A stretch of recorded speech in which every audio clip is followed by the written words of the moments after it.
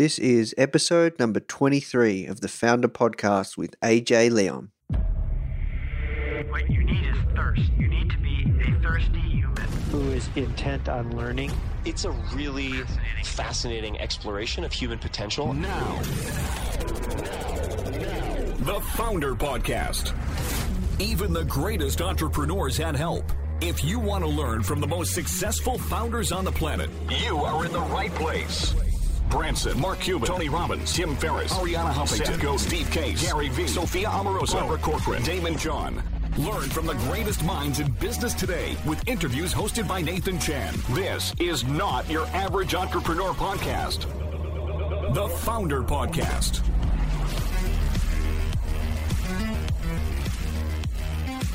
Hey guys, thank you so much for tuning in. Before we start today's episode, I just want to let you know that our goal at Founder is to help entrepreneurs succeed however we can by giving away high quality content in the form of interviews, blog posts, podcasts, YouTube videos, you name it. We put out so much content to help you.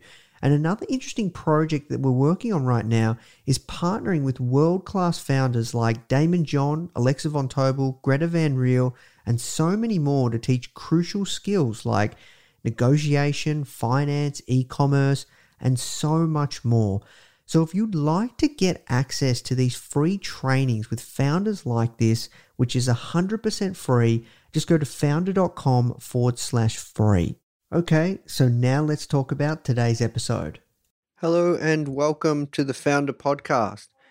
My name is Nathan Chan and I am your host from Melbourne, Australia. So I hope you're all having a great week, guys. I'm super pumped for 2015. I'm actually just writing down my goals now. Let's make 2015 the best year yet. My friend Maren Baraket said I should share something interesting with you today before I jump into today's show, just so you can get to know me a little better and the person that is giving you this podcast. So something that you wouldn't know about me is I actually have never tasted chocolate. I have a ton of food allergies. I've had them ever since I was a little kid. So I'm allergic to dairy, egg, sesame, peanut, coconut, and a ton of other random things. And I've had it my whole life. Yeah, I'm pretty much a modern day bubble boy, except I can walk around and go outside and explore. But that's a little bit about me that you wouldn't know. Yeah, look, I wouldn't know any different. I don't know any different. And yeah, that's me. So about today's guest, his name is AJ Leon. This interview I did with AJ a while back. Long story short, AJ is an extremely inspiring person and he runs a company called Misfit Inc. And they have a whole ton of things going on under their Misfit brand. And he's a truly remarkable, interesting, very, very interesting guy. Him and his wife, Melissa, are traveling around the world and they plan to visit every single country in 1,880 days. AJ Leon used to be a financial executive and he was earning a ridiculous amount of money. Off the top of my head, I can't even remember, but it was at least a high six-figure salary.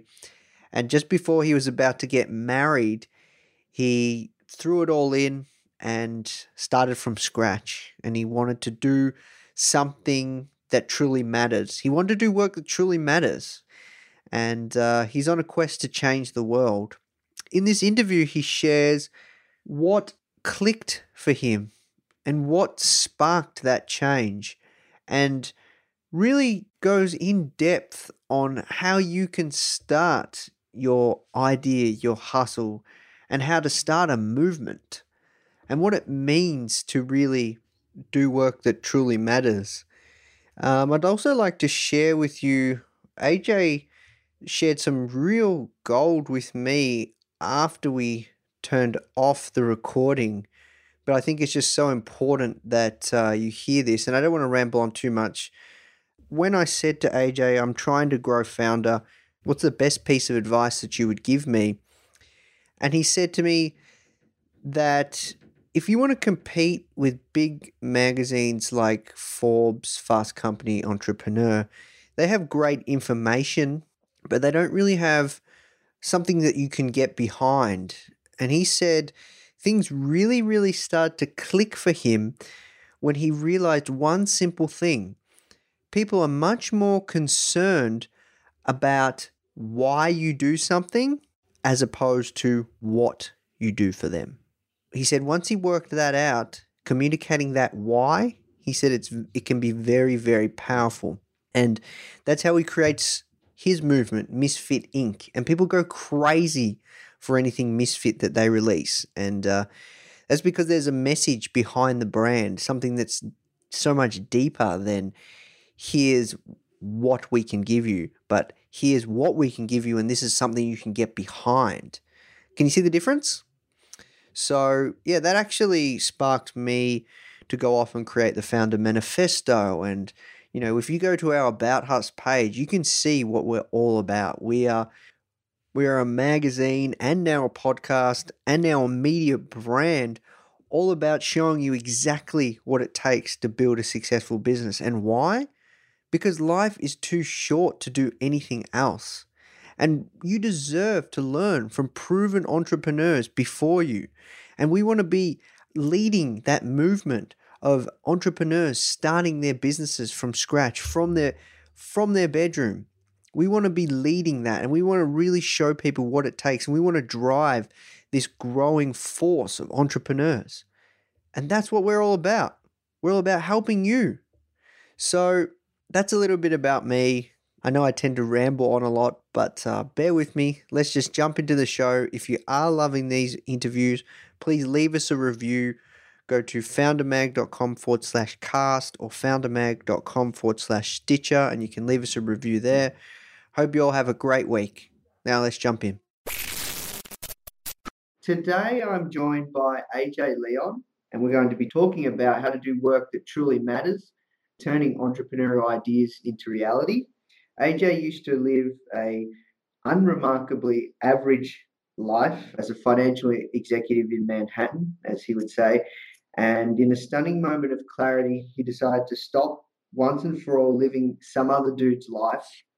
And in partnership with his wife, Melissa, AJ reinvented a multifaceted nomadic life as a writer, designer, entrepreneur, and humanitarian, and is on the quest to change the world. He is currently traveling around the world in 1,880 days. Is that right? That's right. Yeah, 5 years. Awesome. All right. Well, look, I just wanted to say thank you for joining us, AJ. It's an absolute pleasure. Thank you, man. I'm glad to be here, Nathan. And thanks for the intro, because it makes me, when you're hearing it back, I'm like, whoa, it almost makes you sound important. Well, look, you're somebody that I stumbled across a while ago, and I was following your Twitter feed, and Srini Rao speaks very, very highly of you, and you've taught him a lot. He's a good dude. I love Srini. He spoke at our conference actually in Fargo just a couple of months ago, and he killed it. And he's such a fabulous writer and a great human. And it's been something. Yeah, no, very, very, very interesting. You know, philosophical, amazingly inspiring dude. So let's just talk more about you, man. Can you give us a quick little rundown of where everything clicked? You were working in New York, Big Apple, and you were living it what society would say would be a very successful life, and something happened. Can you take us back to that day where something happened? You're making really good money, right? Just something wasn't right, and this is just before you're about to get married, yeah? 4 days before I was going to get married. I mean, I had lived a life that was the exact archetype of the life that one should live, like post-teenage years. When I was a teenager, I was a bit of a punk, just a ball player.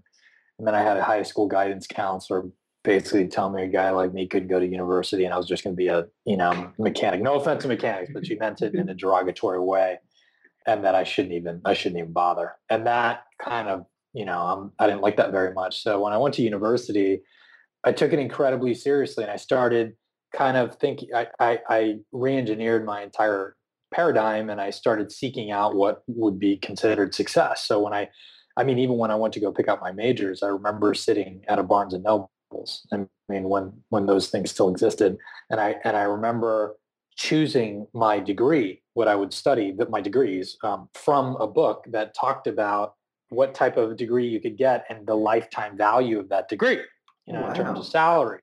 In essence, like all my learning, I ended up graduating from university with incredibly high marks. I took the biggest offer at the largest firm that I could find. I really didn't care what I'd be doing for them or where I'd be. All I cared about was the fact that I was getting paid money. I got a signing bonus and I was, successful. And after that, I moved from one firm to the next, right at the precise time to leverage, like when you're doing that corporate career thing, it's basically a game. And if you learn how to play the game, then you exploit kind of one company that you're working at right at the moment when you're about to hit that bubble, and then you vertical leap to the next one. Mm-hmm. So I got really good at that game, and I found myself in my mid-20s with a corner office in Manhattan overlooking the skyline, making an absurd amount of money, big bonus.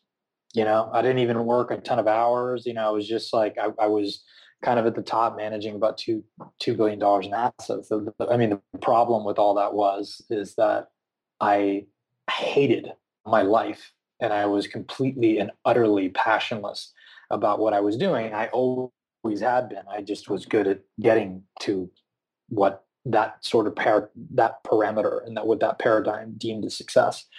So to answer your question, on December 31st, 2007, which is 4 days before Melissa and I were going to get married, my boss calls me in his office, and his office was right next to mine. So I just walked over and walked in his office, and he looks at me and he says, "You're getting a promotion, and you're going to make basically twice as much money as you do, and you're going to effectively be number 3 in the company, number 2, 3 in the company, groomed to be the franchise, groomed to be a partner." So you can see that that's a 7-figure track. That's like, I walk out of the office. I walk back into my own office. I close the door, and I just look over. I go right to the window, as I'd done many times. I just looked over across Manhattan. I just started to cry, because I realized that I was just offered something that I would never be able to walk away from, and that, like, my script was written. It was a very profound moment of loss for me, because any inkling of a dream that I once had, that I was going to break away from this and I was going to be an adventurer and I was going to be a person that was brave and do things that mattered, was gone now, because I would never, ever be able to have the courage to walk away. And that's the trick with money. It has money. We created it, but now it owns us, and the more you make, the harder it is to walk away. So, at that moment, I kind of saw myself. I remember it was like clear as day. Like I saw this vision of a 60-year-old version of myself, and looking back at me now and just mourning the glory of this life that could have been. And then it occurred to me, I just kind of like, I got really, truly, truly depressed, to the point that I was crying alone in my office. And then it just struck me that there was another choice. I could leave. I could leave right then and right there. And then I realized that if I didn't leave, that I was going to be that guy for the rest of my life. And the prospect of that profound loss of my one and only life, that's when it really struck me that this is it. This is my life, and it is my one and only, was more terrifying than the prospect of how I was going to pay rent next month. Because in that world, you spend as much as you earn, That's right. Or sometimes more than you earn. And I just, in one brief moment of audacity, I walked into my boss's office. I basically told, he became the personification of every cage that I had ever put in my life, and I just went off on like this Shakespearean soliloquy on this dude, poor guy, and basically told him to go fuck himself. And then I grabbed my stuff, walked out the door. I torched that bridge to the ground. I hit the street, and that's it. And I raised my hands in victory. Not metaphorically, I actually did, because for the first time in my life, I felt like I was free. Yeah, and I was. Yeah. And most people would think you were insane for doing that. Yeah, I think there is an element of insanity in brave moments in life, right? Yeah. I think we all, like, when you see somebody do, at that, and you're not always brave, you're not always courageous. None of us are, but like when those moments happen and you take that moment, we all know those moments like where we chose the brave thing, the crazy thing. So there is an element of insanity in it. Yeah. Yeah. And how did you cope just knowing that you didn't know what you were going to do? You didn't have the security of the amount of money that you were used to guaranteed coming in, Well, not guaranteed, but just that feeling of sense of security. How did you cope, when you... Like there's kind of a duality. On the one hand, you have to recognize like I just escaped this dungeon, this castle that I had been locked in for my entire adult life. So on that hand, I was free and there was this jubilation. And then it sets in right after the moment that it's done. Now it sets in that, whoa, that wasn't the end. That was the very, very beginning. And then I just, at that point, you need to figure it out. I had no plan B. I never get like my life and what has happened in my life. That is not a life plan. And I never give that as advice to young folks because it's ludicrous. And surely a wiser person would have been trying to build something on the side or like gain skills on this, like for 2 years and developed a little thing. And, but I was at a point of no return. I was at a point where that wasn't, I had gone too far and it was this promotion, it was too far. It wouldn't have mattered what I put on the side. I would have never left, and I knew it. So that was me. But at that moment, then obviously you start having to try to put things together. I did something very stupid early on, which a lot of entrepreneurs do. And I started looking at my kind of history to dictate my future. So I thought, accounting, finance degrees. So I set up my own little management consulting practice, just thinking that I just wanted to be free. I just wanted to be out of an office and I would be happy. A lot of people make that mistake early on. And then I ended up getting clients very quickly. And then I realized I was building a prison from the inside, except this time I was holding the key, Yeah. Wow. And then I looked at that and then I just raised that to the ground. I kept one little client just to pay rent. And Melissa and I are basically, hunting cats in Tompkins Square Park to stay alive. And we sat down and we wrote our list, that was the turning point for my wife and I. Was the moment that we just thought, what if we could start from scratch? What if history and context and everything that had governed my life didn't matter anymore? What if I could choose the guy in the novel that I wanted to be and just embody, just start acting like him? And then we wrote down all these things that we wanted our life to look like in 2 years. I felt like 2 years was a palatable, 5 years a little bit too far. 6 months is like, okay, so 2 years would be this perfect. And, we wrote that we wanted to be adventurers and we were very specific. We wanted to travel 50% of the time. We wanted to work together. We wanted to do work on the web. For me, that was web design. I was always an artist. I was always into aesthetic and beauty, but I was told when I was a kid, you can't make money doing that. And we wanted to do social work. We wanted to do, give at least 20% of our time to humanitarian projects. And there was a few other things on that list, but that list acted as, if you can imagine, like the filter through which the grinds of every decision in our life would flow through. I mean, that list was, if it did not fit into that filter, we were not going to do it. And we would leave any type of money on the table and we would be in any type of discomfort. And that was, it's an excruciating thing to do that, obviously, because sometimes that lands you in fucked up places. I mean, it's not like, Melissa and I have slept in 5-star hotels. We've also slept under bus benches. We've slept in mud huts in Africa. We've gone wire to wire, baby. It's all about the story, right? All about the experience. That's brilliant that you say that, because that is precisely it. Like, once I started to view the choices in my life differently, and I started to view my life as a novel, and I started to view myself as the protagonist in a grand adventure, everything changed for me, because it was about a narrative. And now you're living a narrative, and things are different when you're living a narrative as opposed to having, building a career or building a traditional life or whatever it may be. So, yeah. And it's just more exciting, I think, right? Absolutely. Absolutely. So let's go back a little bit. So you talked about the list that you wrote after you quit your job. How long ago was that?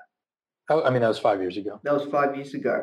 So let's fast forward 5 years now, and tell us about the kind of things that you and Melissa and Misfit Inc. and all these amazing things you're doing. Can you give us a run through in the kind of things you're doing and the kind of things you've achieved since leaving that job? One thing I wanted to touch on was, I think when entrepreneurs start out, they just see the dollar signs. They just look for the profit.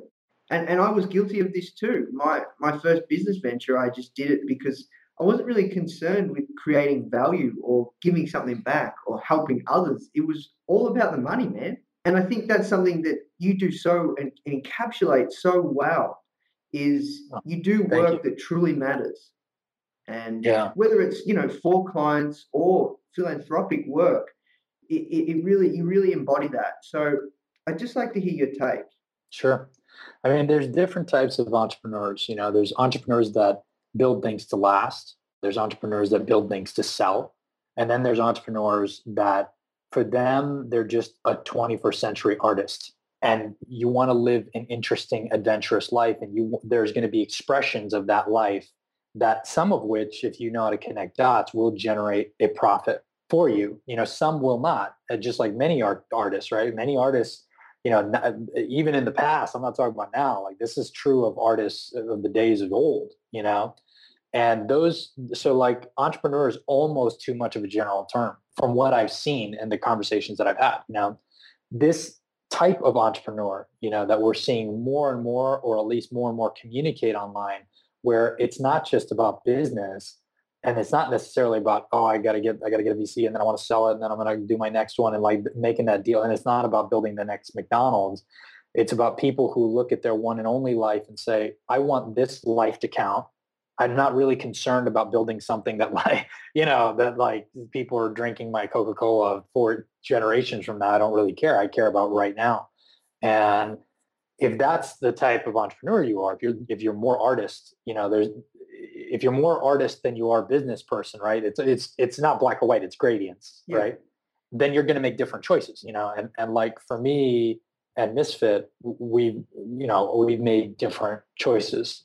Not everything that we do is profitable, but there are a variety of different expressions of Misfit Incorporated, which is our kind of, which is our blanket company. Inside of that is a design agency. So we do handcrafted art, very kind of pixel perfect web design for usually, a handful of clients, tech companies, just people we really truly jive with, but those are higher dollar amount. It's not a small business site or somebody for an individual. It's kind of like a higher end type thing. And we grew to that, but we were always very kind of serious about putting together a really well-placed design.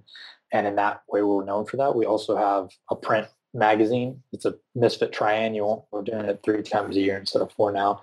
And that's now like we have, subscribers and print subscribers in 10 or 12 different countries. And we got, digital subscribers all over the world.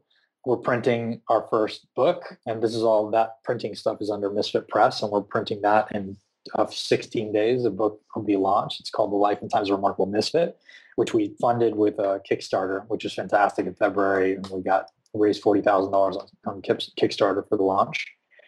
We also do a lot of humanitarian projects, one of which we just launched in June called Good Misfit, where we asked 30 people in our community from around the world to get involved to raise $500 each, to raise $15,000 to build a windmill in this village in an area in Kenya. And the reason why we did that is because we wanted to solve one tangible problem. Because a lot of times with humanitarian stuff, and when you give donations, you don't really feel connected to the thing that you gave to, because it's very amorphous. And that's not a bad thing, but that's just the nature of that.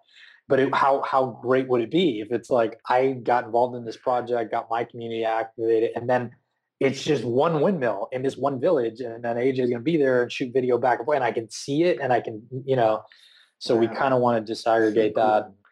It was cool. Yeah, we raised all the money for that. And then we just launched Trendy Misfit, which is a design and apparel company. We launched our first product a few days ago. and it's gone extremely well, which we're happy about. Well, that's so cool. So you've got a lot of exciting things going on. So let's talk about Misfit Inc. and what is your definition of a misfit? Because Misfit Inc. is essentially you and Melissa's branding.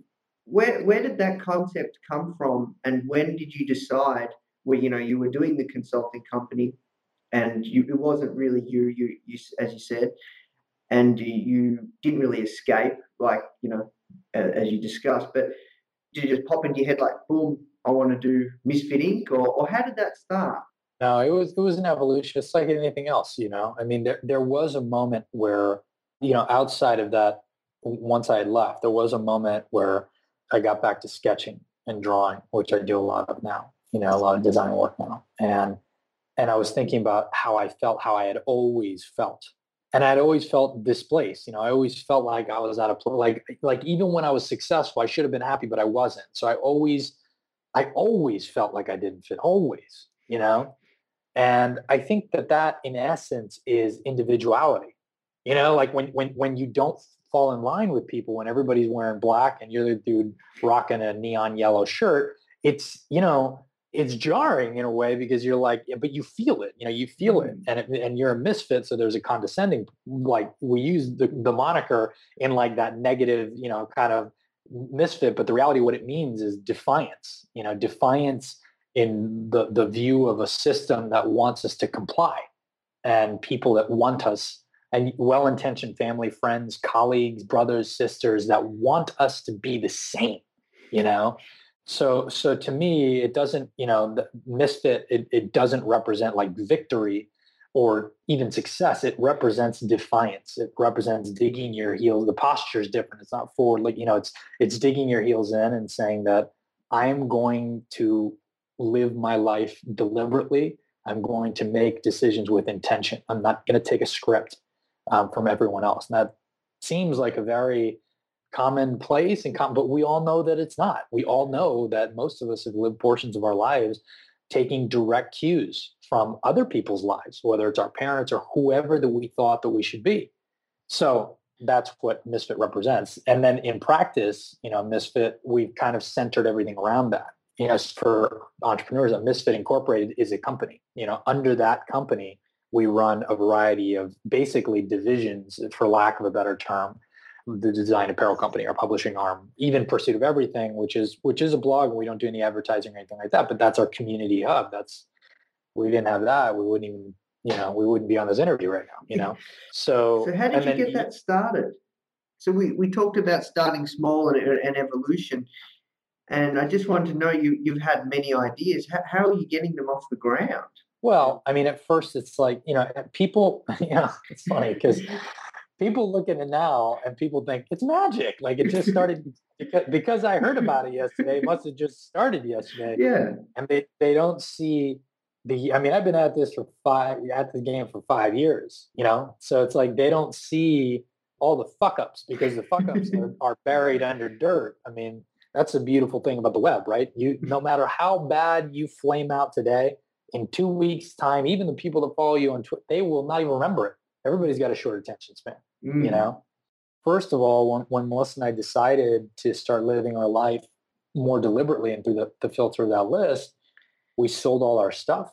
We packed everything in little backpacker bags, which we still have. They're sitting right over there. And we put our stuff on our back, and we just bought one-way tickets and started to travel around the world and started to basically, while we were doing it, learn how to design and develop websites. And at the time, nobody would pay us for websites because we were awful and we had no experience. And I was a horrible designer because I was just getting in the game. And, we bartered, I mean, the first deal we ever made was like, we made a website for a coffee shop for, their old bagels and stale coffee at the end of the night, just so we could eat. We did the same around England and Europe for places to stay. We made deals with B&Bs so we could stay. So there's a lot of that, but we there was a lot of little projects, and you learn by doing, all right? Nobody's going to come out of the gate and be the greatest designer, the greatest this or writer or anything else. So we learned through that process, and in that barter economy, you can fuck up, and it's not completely, deleterious. It's not going to destroy your career because you don't have a career yet. You know what I mean? people can't get that angry if it's not the most beautiful thing in the world. But you can cut your teeth and you can start to do, and it is by doing that you learn. So we did that for a while. I see. And then you've just kind of kept beating on your craft. I mean, over time, like anything else, right? Over time, we launched so many projects for so many different people that over time we just got better and better and better. And then all of a sudden, we decided to launch a project called Rise of the Cubicle Farmer, where we would travel around the country for 90 days. By this time, our design had gotten okay. We're going to travel around the country for 90 days and interview entrepreneurs that had left corporate and put them up on the site, and it was like video blog, video interview style, but like in person. Yeah. And so, I designed this site, and then all this, we acted like we're doing it, like, and that's that you need that swagger on the way. Even if you are not capable of doing what you're doing, nobody's ever capable of doing what they're doing. Usually there's that swagger where you're acting the part right now, you don't actually have game to do it, I know that too well. You know what I'm saying? Yeah. Like every entrepreneur has those stories where you're sitting there, promising something that you cannot, in the back of your mind, like, I have no idea how the fuck I'm going to do this. And then you either pull it off or you don't. So this project, we launched it and we were going forward with it. And then all of a sudden, we reached out to a sponsor and it looked good and it looked hot. And we had like a few pretty big name interviews. So they were like, oh yeah, cool, we'll sponsor. And it was kind of one lead, and then we got another, and then we got one. All of a sudden, we had 13 sponsors, and it became a thing. I mean, we generated revenue off of that. It afforded us to travel all over the world and for more people to see our work because the site itself was its own design. I mean, I look at it now, and I don't think it's that great, but back in the day, people seemed to dig it. So on that trip, that was the first time I had somebody say, "Hey, I really dig you guys' design. Could you design something for me?" And I looked across at him, and this was me and Melissa were sitting there like, oh my God. And I was just like, well, what's your budget? And it's not, I'm just like, and he's like, well, around $5,000, and I had to hold it together because to me, somebody who paid me $5,000, now that's a tiny, that's not a big job for a whole website. Obviously anybody would, but like at the time that was like, oh my God, this guy's going to pay us $5,000. We just walked out of that meeting and we bought the biggest, sushi dinner and like, it was unbelievable. But then, from that, because we always worked through that filter, even client projects in the beginning, we would only take clients that we aligned with 100%. Now, that's hard to do because you end up leaving a lot of money on the table, but you can more quickly gain a name for yourself for the things that you identify and the things that you truly personify. So then, that led to a bit more. And then once, the ball gets rolling and you can launch more of your own projects, and here we are today. Yeah, wow. And I think if we were to really break that down, it would be just the art of hustling and just rolling with it and not knowing what's going to happen, just having the confidence in yourself. And that's something that I've actually built over time too. Like, I'm trying to get 2 issues out in 1 month. I don't know how I'm going to do it, but I'm just going to do it. And, it's a little bit like that. So let's just switch gears. And I have a question that my actual graphic designer, he's a big fan of yours. And he said, you have to ask AJ this question. So it's a little bit formal, but I just want to put it out there. And he says, you're extremely good at prioritizing. What do you do when you have to decide between a professional commitment to a commitment that you have to live every moment to the fullest? And, you guys are traveling a lot and you have a lot of businesses at the moment, under the umbrella. And I know we talked about before about experiences and the story. How do you choose between the two? We're absurdly protective over our time, and what I mean by that is I'm not going to engage in something that I don't believe in. So even professional arrangements are things that I really want to be there, it's something that I just really align with, whether it's humanity. I mean, we fit all of our projects into either business or this revenue generating creative or humanitarian project. There's some hybrid ones like Misfit conference, which is an annual conference, and we just launched it in North Dakota last year. It was great, which doesn't, first year conference doesn't generate any revenue. We weren't even thinking that it would, but it's more of like a create. So it's a bit of creative and business. And the way that we prioritize those things, everything falls through that filter. So we will not, for the most part, we over time, right? I mean, this doesn't happen in one night, but over time, we have only dedicated ourselves to projects that we truly align and believe in. And in that way, our life, our professional life, and our actual life are in congruence at all times. Now, in addition to that, like we choose to live our life like an adventure, so even though still today we do design projects from time to time for clients that we've worked with for years, and we don't do many anymore, but we do. And even now, all of our clients are completely aware of the fact that we are nomads. So we might be doing a video call, and they always have been. That was a deal breaker for us, I remember early on having this argument with a client that wanted to pay us by check, and that was like, no, and then we had to we left money on the table, real money on the table, and it seems myopic, and you'd think like, well, why wouldn't you just comply with it? Because if you give 1 inch, if you relent 1 inch, then the next inch is easier to give.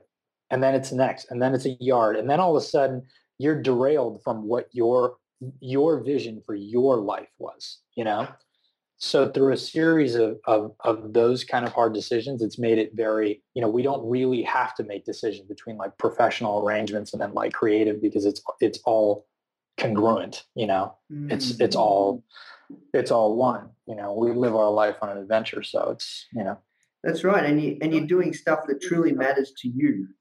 Precisely. Yeah, that's the definition. I mean, other people could look, surely there's people that look at our lives and think that we're fucking nuts, like I'm sure, I mean, for as many people that today, especially over the course of the last like 18 months, I'd say, look at me and Bliss and what we built and say, wow, that's amazing. Yeah, I really want to do something like that. There are that many people that look at it and say, the fuck is these fucking gypsies? None of this makes sense. Like it doesn't make a design company, a conference, a print magazine, like, you're nomading around the world. What the hell are you doing? And that's okay. Cause it's my life. Yeah, that's right. It's congruent with who you are. Precisely. That's awesome. So let's talk about creativity, man, because it's something that is definitely one of your strong points. And I looked at some of the work you've done is really, really impressive. And how do you go about creating your best work? For me, the number one element of it is inputs, because people think, particularly like whether it's designing or writing or anything creative in nature, which I think that's what we're talking about here. Yeah. We're talking about creative kind of endeavors. People focus on the output, like, oh, well, how do you do, when do you write, or when do you, sketch, and like, what's your timeline like on projects? And those are the questions that you get, but you can't operate there if you don't have an enormous amount of inputs. And the more inputs you have, the more you're going to have to draw from. What I mean by that is I spend 365 days a year of my life out on the road. Like out. So, and sometimes I return home. I have a home in New York City, but even that is like, I'm there for 2 weeks. I get a little bit of the city, washed over me, and then I go. And not that everybody has to live their life like that, but in my kind of life, in my process, 365 days a year, I'm tasting different foods. I'm listening to different music. I'm meeting different people. I'm seeing different street art, going to different museums. In the last year, I've been to like 48 states and 12 different countries. And when you have all those kind of inputs and all those and you're open to serendipity in the world and open to meeting new people and having those experiences, then and you have those experiences and all that to draw on, there is no way that will not find its way into your work. It will. You cannot help it. As a human, like we're all made, it's everything that you are who you are. We're one cohesive unit. So if I'm putting all that into my mind, then it's going to make me more creative simply because I have more to draw from, and that's true of anybody. I think anyone would say that, I've met lots of writers who say their best work they do when they go like Thoreau style out into the woods, and and so it's definitely not atypical, but I think that is the most important part of the creative process. It's certainly interesting because, to be honest with you, I'm fairly constricted with how I go about creating the magazine, and each issue that I produce, I see it as artwork, and right. We've got, I don't do it. I'm just like glue. I put the pieces together, and I'm kind of constricted. I can't travel. I'm still working the 9 to 5, and someone. But there's always degrees, though. There's always degrees, because I would be like the gypsy extreme, and to some degree, maybe even bad extreme, right? Because for instance, there's a lot of my friends here in Fargo, they have a hometown where it's like, they have that sort of community connection. They go to the same events every week and all that, and there are benefits. So everything's mutually exclusive. However, I would say that a lot of people get into a rut where, say, even if you're like domicile, you have to stay in the same place. Do you go eat at the same restaurants, or do you try new things? Do you listen to like new types of music and new styles of music? Do you look to see what's open at independent cinema as opposed to just watching whatever is available at traditional? You know what I'm saying? Do you like, there are inputs even in you don't have to go out there in the world. There's local enough in anywhere in the world. You're going to have those local inputs, and that is what I mean. Do you take a different way home every day of the week as opposed to going the same way? You know what I mean? Yeah, no, that's spot on, man. I'm glad you explained that for me, because I get it now. I get it, because if you were to break down the kind of things I do and the people that I have the privilege of speaking with, and the kind of people I hang out with, and the places I go, and all these kinds of things, it is changing, and I'm always constantly inspired by others, and that's how I'm going about, trying to really create my best work, which is essentially the magazine. And through those conversations, I mean, correct me if I'm wrong, through those like meaningful conversations and the times that and all that, it's those inputs that then give you the inspiration for the next, right? And make you better and get you more creative and open. Oh, I never thought about it that way, Absolutely spot on. Absolutely spot on. And it kind of leads on to my next thing I want to talk to you about. And it's something that Srini mentioned to me. And I just wanted to hear your take, if you could delve a bit further. And it was, don't follow well-lit paths and living a traditional life. What's your take on that? Following the well-lit paths. That's my quote. That's from my book. Don't follow the well-lit paths. Grab a machete and hack down your own. I mean, all I did with my early adult life, like the first few years of my adult life, and I define that by like leaving university, right? All I did was look for the street lamps and the safe ways, and that's where I'd go, because that's where I thought, you want to go where it's brightest. So you see the party over there and you're like, whoa, I want to go that way. And that's all well paved, and that's the cool part of the city, as opposed to figuring out who you are and what you want to personify in this life, in this one and only life that you have. And if you choose to follow other people, that's up to everybody. Everybody's got their own, what I'm saying? So I'm not here to judge. I'm just saying, for me, and I know that there are very many people like me, and those are the misfits. Those are the people that, I have to, and that is when you turn the other way and you say, well, it's dark and scary over there, but at least it'll be an adventure, and hopefully one worth pursuing, but you never know until you go, So I mean, that to me is like, that one statement could identify the last 5 years of my life. Wow. And I just wanted to know, with the well-lit paths, what's your take on freedom? What does it mean to you? I mean, it depends, like a lot of people, it depends what context, like people say financial freedom, right? Yeah. They say, in order to have financial freedom, I have to have X amount of dollars. I mean, there's also the other way. In order to have financial freedom, you could sell everything you own and live under a bus and eat wild berries. And then you're also financially free, So I think there's varying degrees. Well, I guess depending on what lenses you're wearing when you're looking at that term.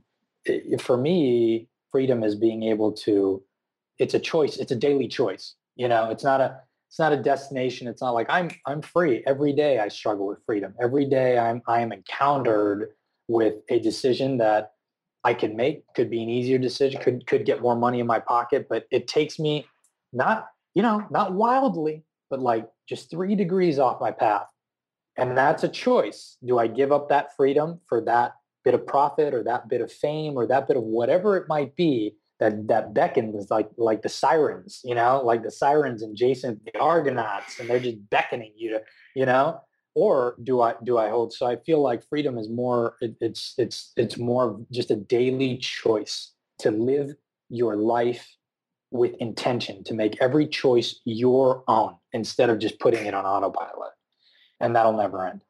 Yeah, wow. And what are your plans for the future, man? Yeah, for the future. I mean, we have... Like, you're absolutely killing it now. You and Melissa are doing some amazing things, but we've all got to have dreams, right? Tell us about some of your dreams. Well, I mean, pragmatically, I'm doing, we're launching other projects. I'm always in creation mode. I go into hibernation mode sometimes where that's just me writing and thinking and really traveling hard and ingesting. And then, I go into creation mode. Now I'm in one of those modes, so, I mean, right. We just launched Trendy Misfit, and that's 12 products that I have to design and conceptualize every year. I got 6 of them designed out, and I hope that that'll be something that people dig, based on the first, I mean, everybody dug that. Our first product, which is called Bonafide Misfit, a t-shirt, and that was cool, So we're launching a WordPress theme company called Misfit Themes. Oh, wow. So it's handcrafted. I mean, I feel like in many ways, design, particularly at that level, has been commoditized.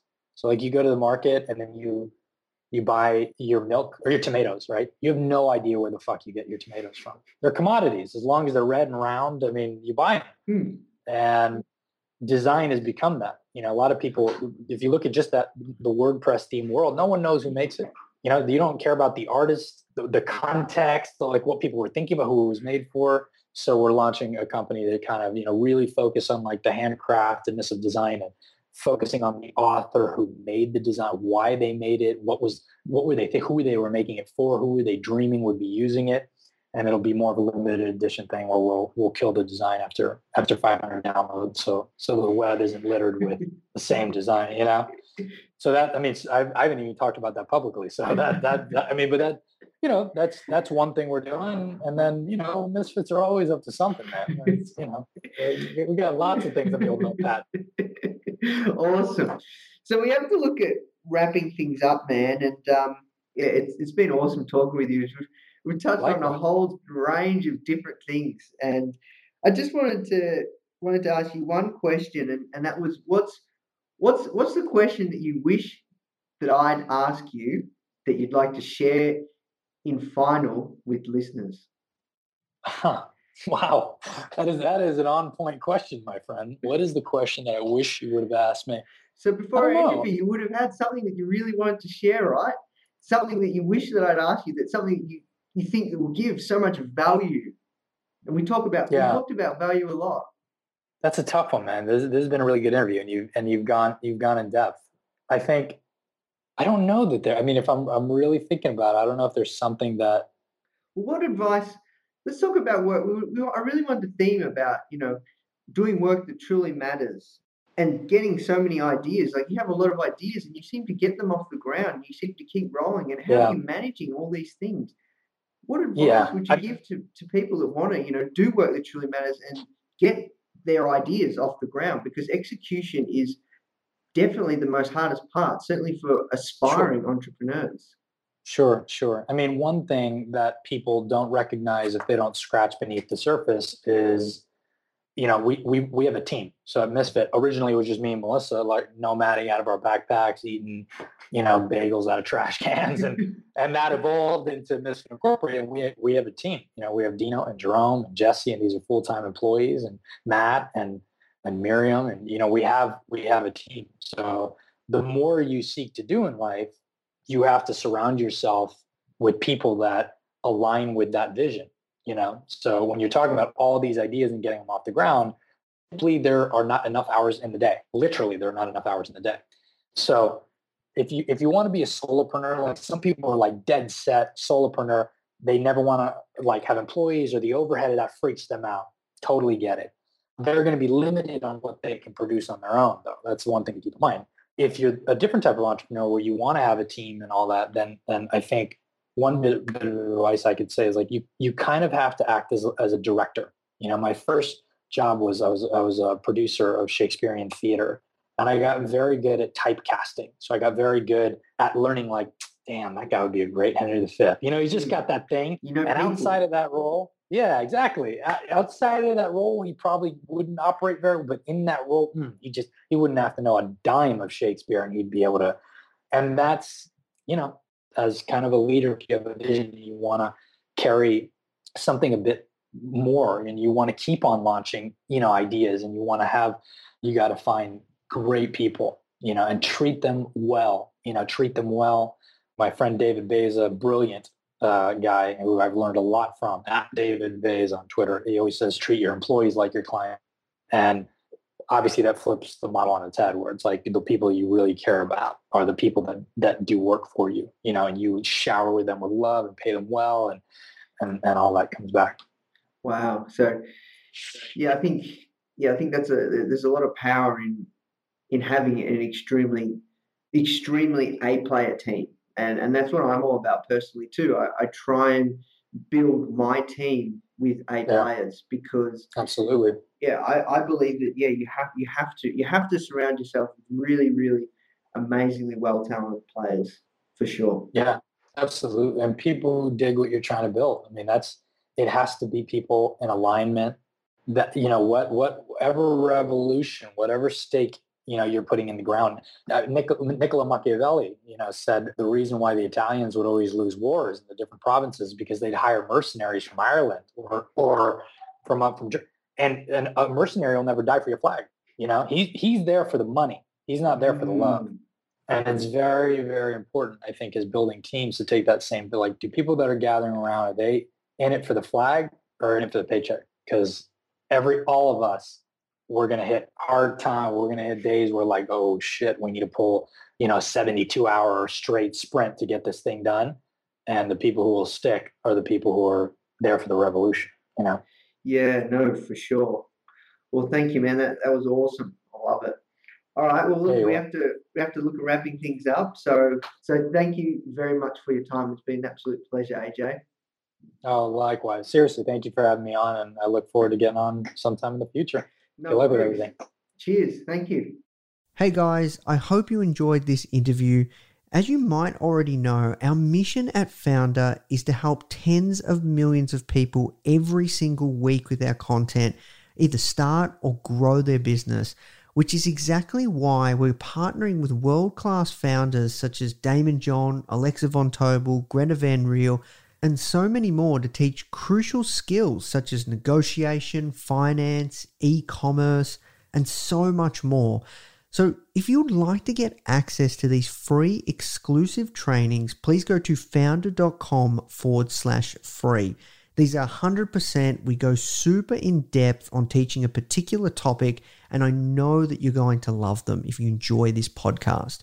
So just go to foundr.com/free. All right, guys, I'll see you in the next episode.